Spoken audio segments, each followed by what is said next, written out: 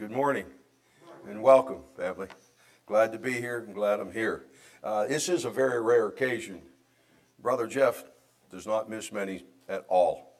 And we're praying and hoping he gets much better soon, surely. And Jim, thank you for the songs. And I guess you guys imagine where I'm going to go with that from those songs. Thank you again, Jim. And Brad, thanks for the prayer. So, before I get started, as always, I like to go to Heavenly Father in prayer to kind of help me focus and to do the right thing. So let us pray. Our dear Lord, and gracious and glorious God, we are truly thankful for this day you have provided for us. And our great and glorious God, we thank you for creating us, mankind, dear Father, and we thank you for this day. Our Father, that as we bring forth a lesson from your word, may the things be said in accordance to your will and your will only, dear Father. And we're thankful to be here in peace and happiness that you provide for us. And it's in your Son, Jesus' most precious name we pray. Amen. Okay, so I imagine a few people in this congregation remembers the series Golden Girls. Okay, well, you remember Sophia, the quiet one? And how she said all the time, she'd say, picture this, everyone. Picture this, right? So picture this. The year was 1959. And it was in a little mountaintop town called Howard, Pennsylvania.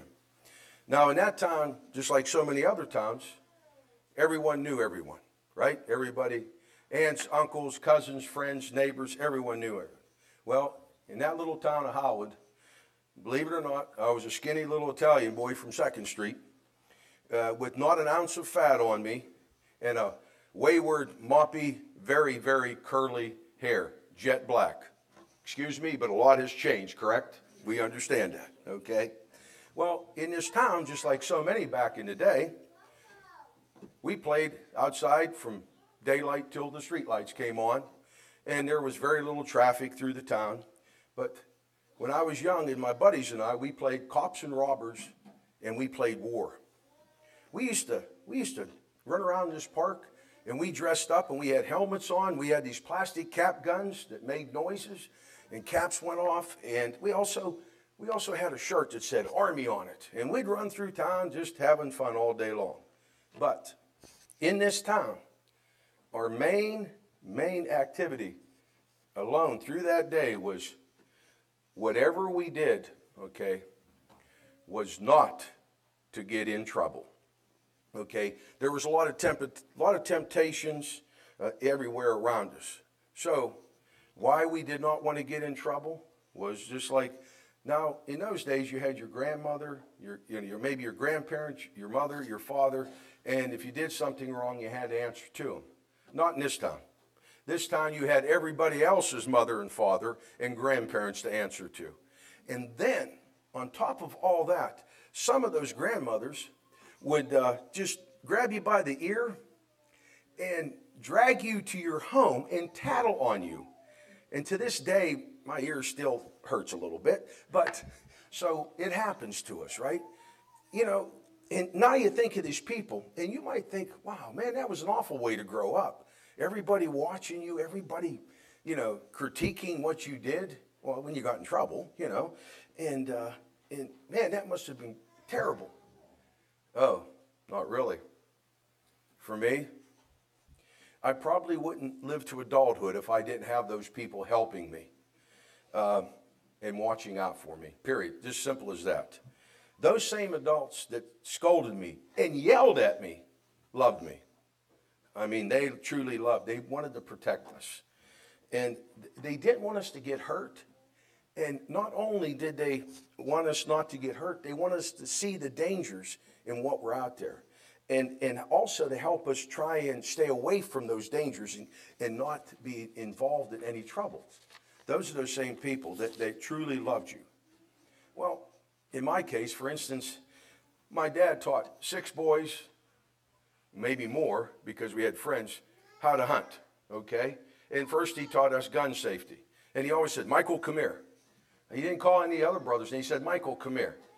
And why he gave me a little extra attention, he didn't want me to shoot my brothers or myself. I never did. I never did, okay? So he also taught me a real special thing from out in the woods, because you lived out in the country. He taught me how to pick mushrooms. Every day in mushroom season in early spring or in the fall, we'd go out and pick mushrooms. Dad said, Michael, come. Yes, Dad. Okay, so you go out. Well, he found out I failed miserably. I truly failed miserably. So my dad took the next step. So he told Nola, if Michael brings home mushrooms, don't eat them. Throw them away. To this day, I don't pick mushrooms. My brothers do, but I don't. Okay? And then I had my scout leaders, Larry and Chet. They taught me how to tie knots real strong.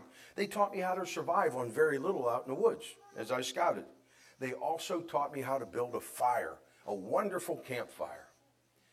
Well, to my mother's dismay, let's see, I caught the garage on fire.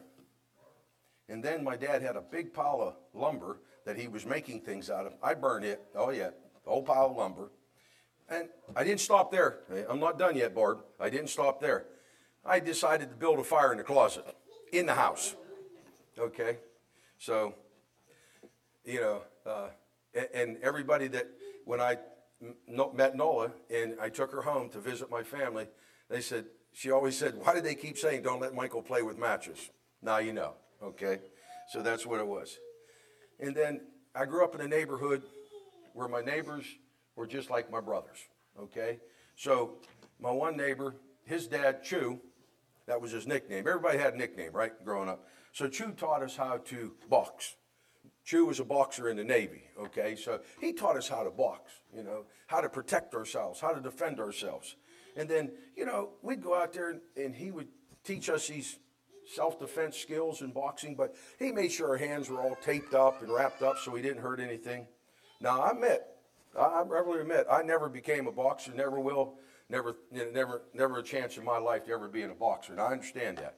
But when I was younger, those skills Chew taught me got me out of a little bit of trouble once in a while. See, when I was younger, I never shut up. So you had to do something, right? So I was very thankful for the guy named Chew, too, in my life. You know, so these are some of the things that people protect one another and work with. Now, I was blessed to graduate high school in 1973.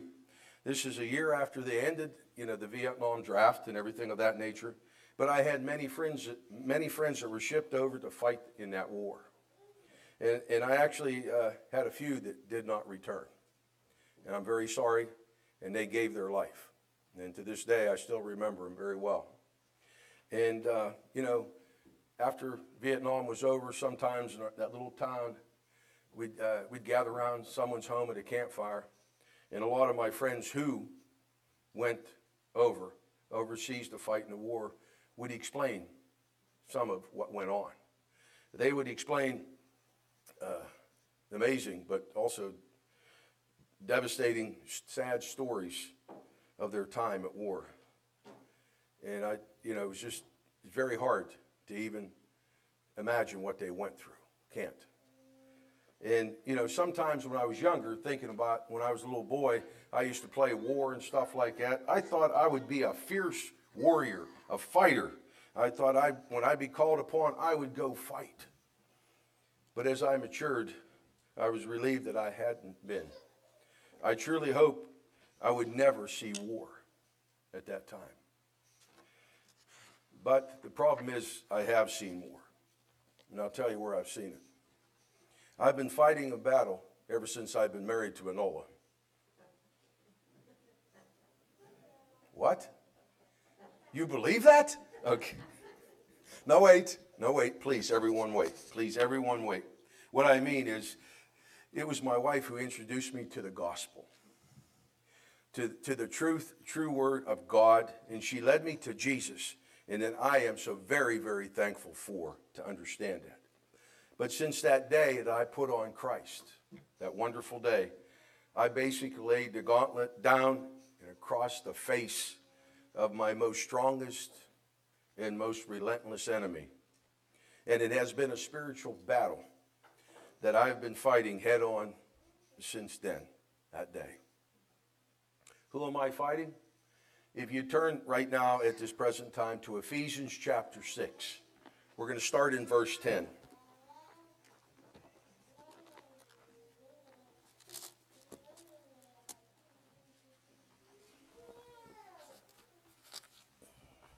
Ephesians 6, starting in verse 10.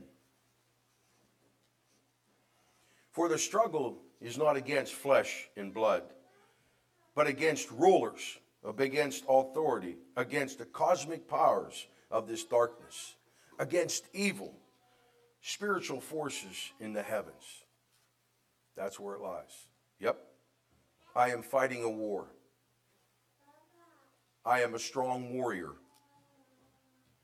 And so are you, each and every one of you. By the way, if you are trying to do what's right in this lifetime, you and we are fighting against evil. Yes, Satan. Satan. Let me tell you a little bit about Satan. We've got to know the profile, right? We're going to fight. We've got to know the profile. Satan is relentless. He stops at nothing. He pounds away. There is one thing that I am sure of. It is Satan never rests. He's always on the attack. If he sees something going well in your life, in your own life, he jumps the opportunity to begin his attack, to tear it apart, to knock it down, to cause trouble. And he doesn't stop just there. If you are weak or already down, depressed, then he jumps right in, entangles things up even more, causes more trouble. It's bad enough being sick, then you had some more things added to it or whatever, or you're depressed, right? Boom, he lays even more. And if you show just one slight weakness to sin, whatever it may be, he begins the most elaborate campaign to tempt you even more than you were ever tempted before.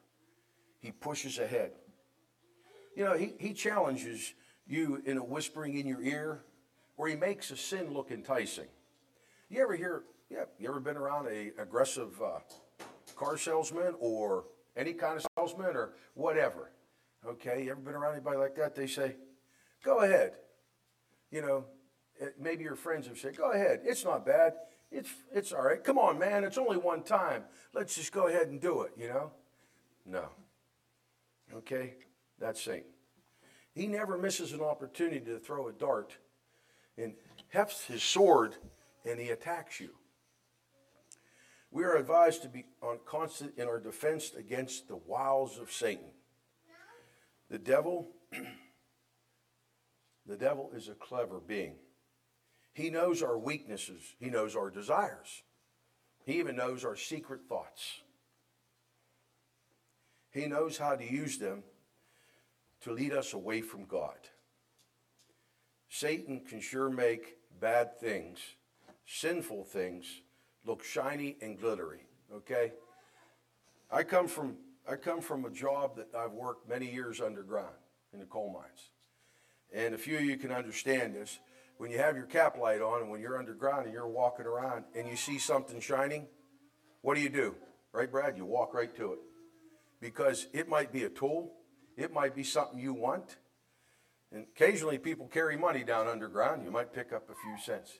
So that's what Satan does. He takes sin and shines it up, puts some glitter on it, makes it look good, maybe a spotlight of some sort. And now it looks good. It looks like something we should do. Okay? And that's just some of what Satan does. But here's what he also does. He's jealous. He hates when we serve the Lord. Despises it with every part of his being. It especially irritates him when we're trying to do good, to serve others, when we're out there serving others and spreading the joy and the hope of salvation. Oh, it just irritates him, gets under his skin. The devil can't stand it when we're working to keep a good Christian attitude. Okay, like when you meet somebody in the morning or something like that, hey, how you doing? I'm doing fine, how you doing? Like this. He wants you to say, oh, I don't feel well, I'm sick. Yeah, we hurt. Yeah, we do. Oh, yeah. But he doesn't want to see our good Christian attitude.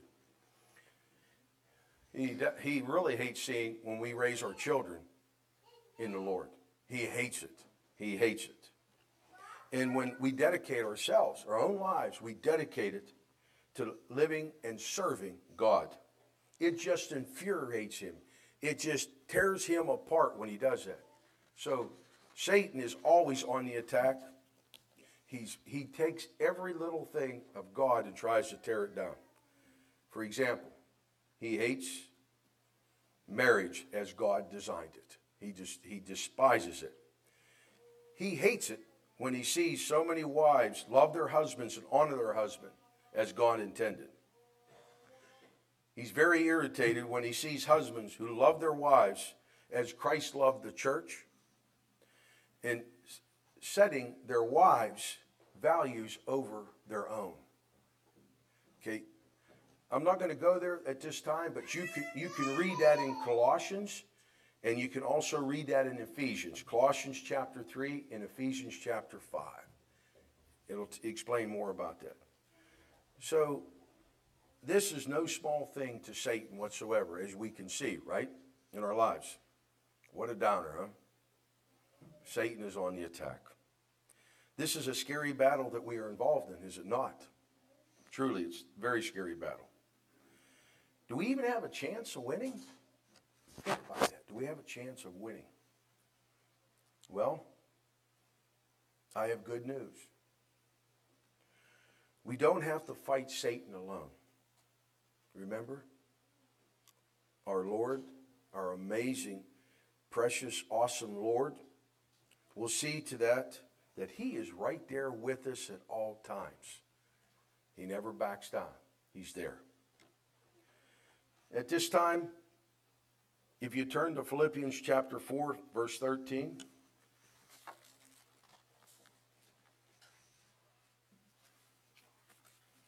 Philippians 4, 13, please.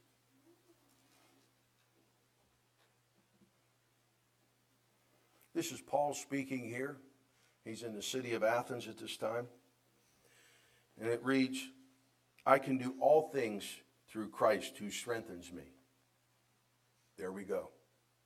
What a start. What a start. In other words, if we are fighting the fight of faith, the good, that would be us, over the evil, which is Satan, the Lord will be right there to hold us up, give us strength to carry on with Him on our side. How could we not win? Tell me. Tell me. He's right there. Not only will He be there fighting with us, He has provided us with exactly the armor that we need to protect us. Let us turn back to Ephesians chapter 6, starting in verse 13.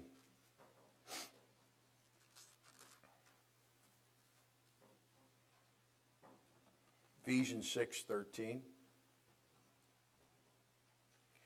Therefore, take up the whole armor of God, that ye may be able to withstand in the evil days. And having done all to stand firm, stand therefore, having fastened on the belt of truth, and having put on the breastplate of righteousness, and the shoes on your feet, putting on the readiness given by the gospel of peace. In all circumstances, take up the shield of faith, in which you can extinguish all the flaming darts of the evil one.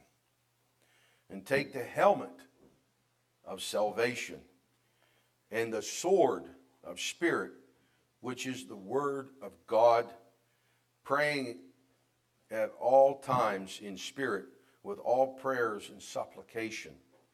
To that end, keep alert with all perseverance, making supplication for all the saints. What equipment? What equipment we have there. We have plenty of equipment. Just, think about it for a minute. Think about how much we have there. He gives us a shield of faith that Satan can't penetrate. No way. Breastplate of righteousness to protect our vital part of our body. The sword of Spirit. The belt of truth. We are here because God wants us to be here. The helmet of salvation. in the sandals of peace as we walk. He stands right there with us, supporting us, helping us, shielding us when he calls on him. So what more could we possibly need? We have everything wrapped around us. We have to have the heart to push forward, to do it. With God on our side, we cannot win. How can we not win against Satan's wiles? How can we not? We have all this protection. We have unity with God and with our fellow brothers and sisters. Let's face it, the battle lines have been drawn in the sand. It's been drawn. The war has been ongoing from the beginning of time, has it not? Thinking of that and understanding that and remembering that as I grew up.